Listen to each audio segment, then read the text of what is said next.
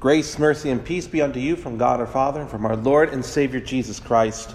Amen. St. Luke records two major questions and leaves us with one mystery at the end of the gospel text concerning a certain man who encounters Jesus in today's gospel. Now, the questions that are asked are very familiar ones to us, and this is true even if we don't necessarily have these types of questions that come up in our own conversations. They are at least the ones that kind of lurk within our own soul, lurk within our own hearts and minds. And the certain man who comes before Jesus is a lawyer, and he stands up before Jesus, and he does this to put him to the test. And he asks this question: "Teacher, what shall I do to inherit eternal life?" Now, that's certainly a question that is one that can be on our minds, can come up in conversation. This lawyer asks the question out loud, but he asks it to put Jesus to the test. There is then something to be very clear about from the moment we witness this exchange between the lawyer and Jesus with this particular question. In fact, St. Luke records the insincerity in which this question is asked. How this certain lawyer stood up, and he stood up for the intended purpose, to put Jesus to the test. And so it is that the entire foundation for his question is compromised because it lacks the integrity of actually hearing an answer. He really doesn't care. He doesn't care to hear what Jesus says concerning the inheritance of eternal life. It's as good as his. He's certain in this fact. He simply asks the question that he may catch Jesus, that he may test Jesus. Now, it's good to be a model student, so don't get me wrong, especially in our context here. But doesn't this lawyer kind of sound like an arrogant, straight-A student? The type of student who would raise his hand. Sir, yes, sir. I was wondering, what should I do to earn an A in this class? If you heard a student like that, not just any student, if you heard a student like that who passes all his classes and is the top of his class, you may wonder, what is this guy's angle? And then you may come to the conclusion, I bet he's just trying to show the teacher he'll do whatever it takes to get that A. Maybe he thinks that he in fact already deserves the A. And he's just letting the teacher know, just letting him know what he deserves. It's this little passive-aggressive test, isn't it? It's subtle, in a way. And maybe only the keen pick up on it. Maybe he's just testing Jesus' ability to see greatness, right? He's this arrogant about himself. The lawyer thinks himself pretty great. Maybe Jesus could be the Messiah. In fact, that is, if he recognizes the lawyer's worthiness for the inheritance of eternal life. Now that's a troubled person, isn't it? To live under the assumption that an inheritance belongs to you before it's even ever given. The very foundation of an inherited thing is that it once was not yours. It once was not yours, but then it is given to you. And we are troubled lawyers, yes, all of us, if we argue that eternal life is our inheritance before the great sin that rages within all of us. If we claim the inheritance to eternal life, but have not recognized, have not confessed that we first have a great and horrible inheritance of sin, that what rages within us is an original sin, an inheritance of the fall, then we are blind fools and troubled people ourselves. We are truly troubled if we are blind to the inheritance of damnation and see our sinful selves as only worthy of a sinless eternity. Yes, with God there is mercy, but left to our own conclusions, we would find that we do not need it. And that's the lawyer's problem. And it's our problem if we would be so unwise that we would not see our first inheritance of sin and its need of undoing. This is what is actually at the very core. The problem with the lawyer putting Jesus to the test. He does not first see his sin before God. Jesus is masterful in his response. He says to the lawyer, well, what is written in the law? How do you read it? Gives him an opportunity. And the lawyer responds, you shall love the Lord your God with all your heart and with all your soul and with all your strength and with all your mind, and your neighbor as yourself. Jesus turns to this proud pupil with this sort of pop quiz. What is written in the law? How do you read it? Come on now, you must know. What's the answer? It's really no riddle. God himself is a fine teacher. You must know. And oh, does he know the answer? He truly is the top of his class. Love. Love God with all your heart, all your soul, all your strength, and all your mind, and love your neighbor as yourself. By all rubrics, this fine student deserves high marks. Give that man a gold star. Jesus says to him, you have answered correctly. Do this, and you will live. Do this, and you will live. That strikes this man in a peculiar way and leads him to have the second follow-up question. And who is my neighbor? Jesus, being the good teacher, affirms his newest whiz kid. Good job. You have answered correctly. Oh, but there's just one more thing. And this is what truly makes Jesus the good teacher. What makes Jesus a uniquely perceptual instructor. What displays Jesus as the Son of God, that he knows this man's heart. He knows his heart. Oh, but there's just one thing. Do this, and you will live. Do this love thing. Love God with all your heart, all your soul, all your strength, and all your mind, and love your neighbor as yourself. If he does that perfectly, the inheritance of eternal life is as good as his. But this ensnarement that Jesus leads him into in order to mirror his sin before him shows an entanglement that begins within his own being, within the being of this lawyer. It reveals to us, the hearer, the evidence that the law of God is working on this man's heart and heart. In fact, his thinking becomes a blundering mess. What Jesus tells him sticks with him. Do this and you will live.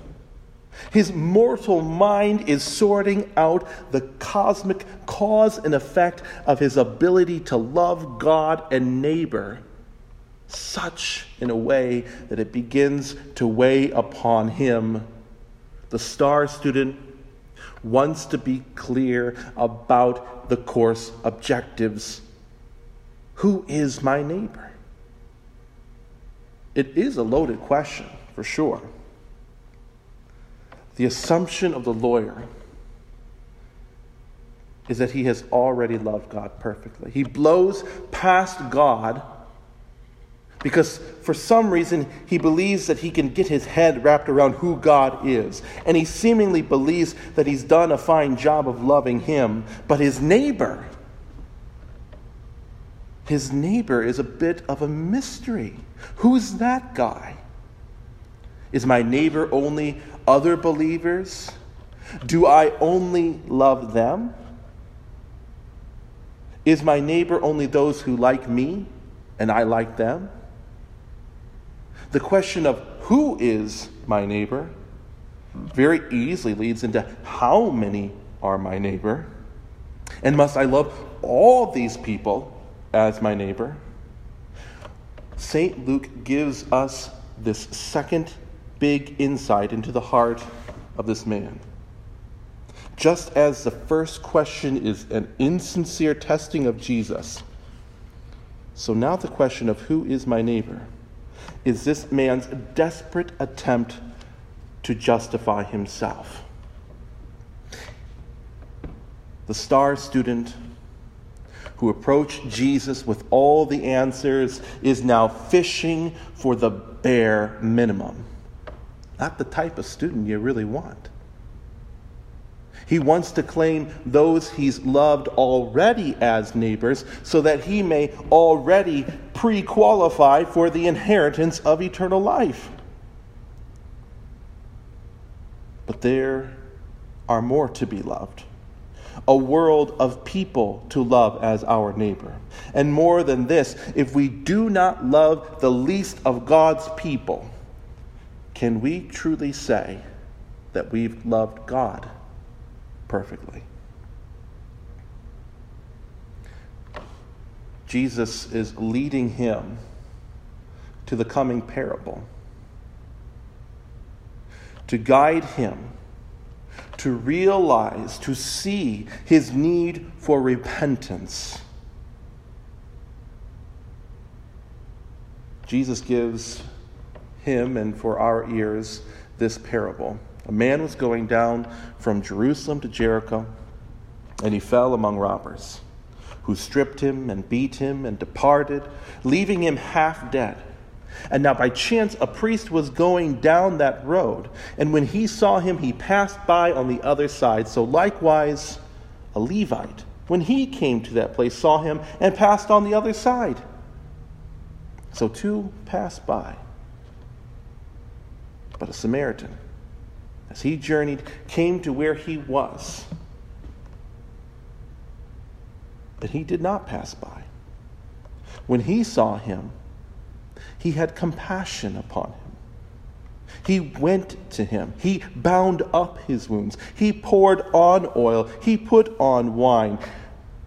Then he set him on his own animal and brought him to an inn and took care of him.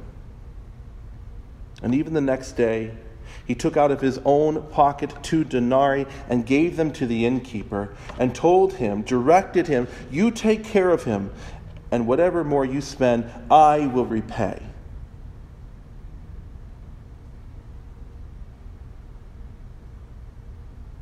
This pericope always makes me think of the theme song from Mr. Rogers' Neighborhood. The lawyer and Mr. Rogers ask 2 very different questions. Who is my neighbor, the lawyer, versus won't you be my neighbor, Mr. Rogers? The rigidity of the lawyer is a glaring contrast to the Mr. Roger-like Samaritan. The lawyer is busy drafting a personhood blueprint, while the Samaritan has already assumed the neighborly need of the naked and robbed man who's lying half dead on the side of the road. Only the Samaritan is merciful and gracious, slow to anger and abounding in steadfast love. And And what about the man himself, the neighbor in need? His tragic biography is telling also. At one moment, he's on a journey. And the next moment, he's robbed, stripped, beat for no reason, and left to die while the priest and the Levite wag their heads and leave him to save himself. There they left him as if they esteemed him stricken, smitten by God, and afflicted.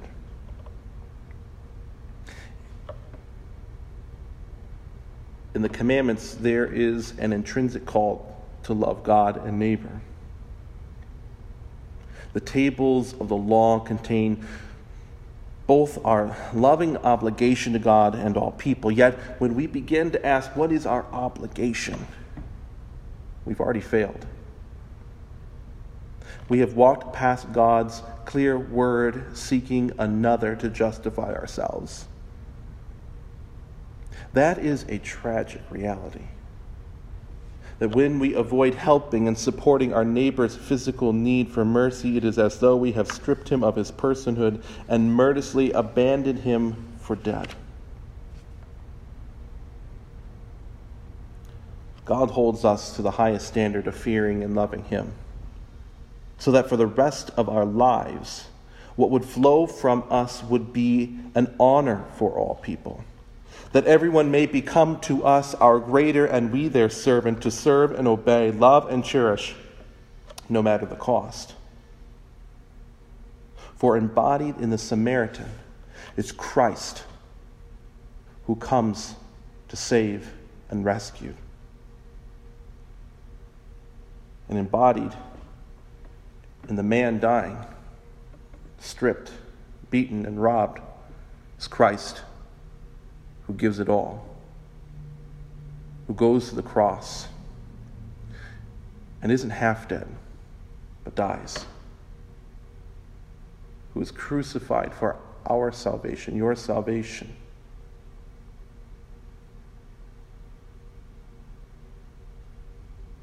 Jesus asks this man who proved to be the neighbor to the man who fell among the robbers, the one who showed him mercy.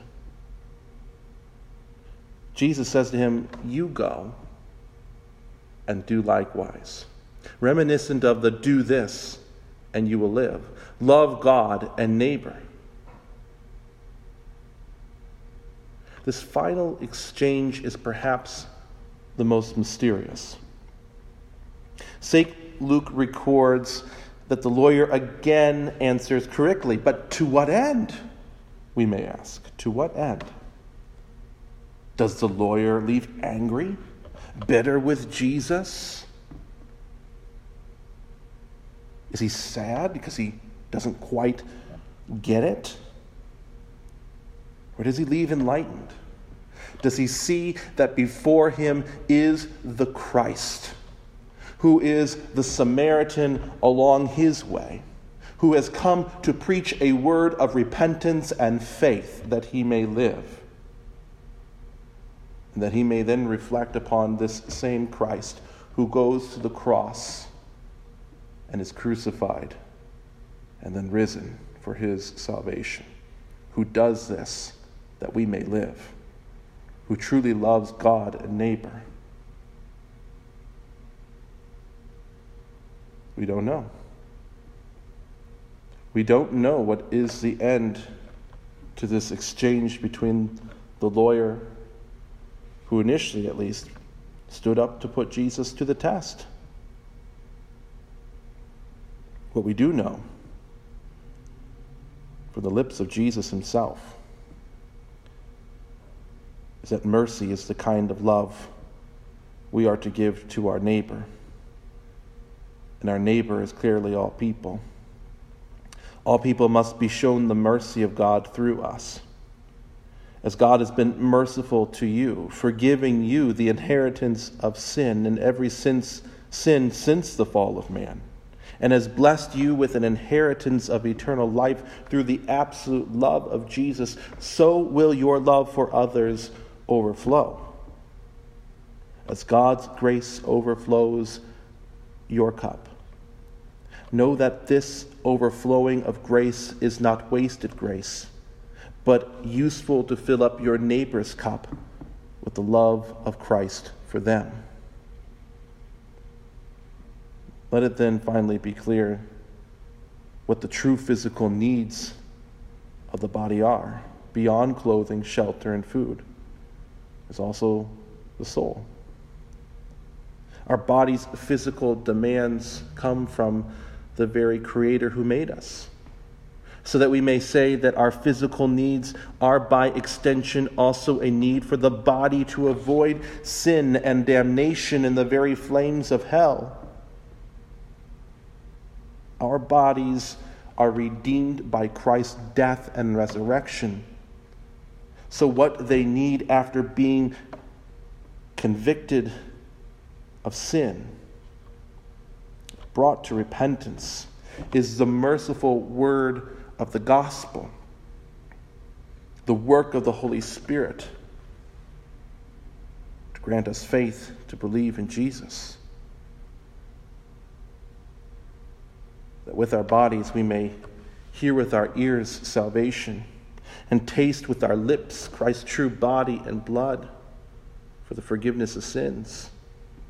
To walk with our legs in righteous directions as once justified by Christ. To love God with hands that pray, and love our neighbors with hands that give, embrace, and open the Scriptures to lead all who we encounter with the love of Jesus. Jesus tells the man, "You go and do likewise." How can he say this? He says this as the one who has already done it for him and for you and for me. For him, for you, and for me has Jesus already been merciful. He has given himself for our greatest needs of body and soul. So we do not love our neighbor to earn eternal life. Rather, it is because we have a rich inheritance of eternal life that we go and likewise love our neighbor as God intended us to do. And this is beautiful good news. This word of Christ is both for us a seal of God's merciful love and a call to give what has freely been given to you, not to earn our righteousness, but that the world may see who has brought us from repentance and into faith, who has loved us, who has forsaken the world with his cross, who has put upon us salvation, that we may then go into the world and tell them about the one who has been merciful. So go in the forgiveness of Christ. Go in the mercy of Christ. Amen.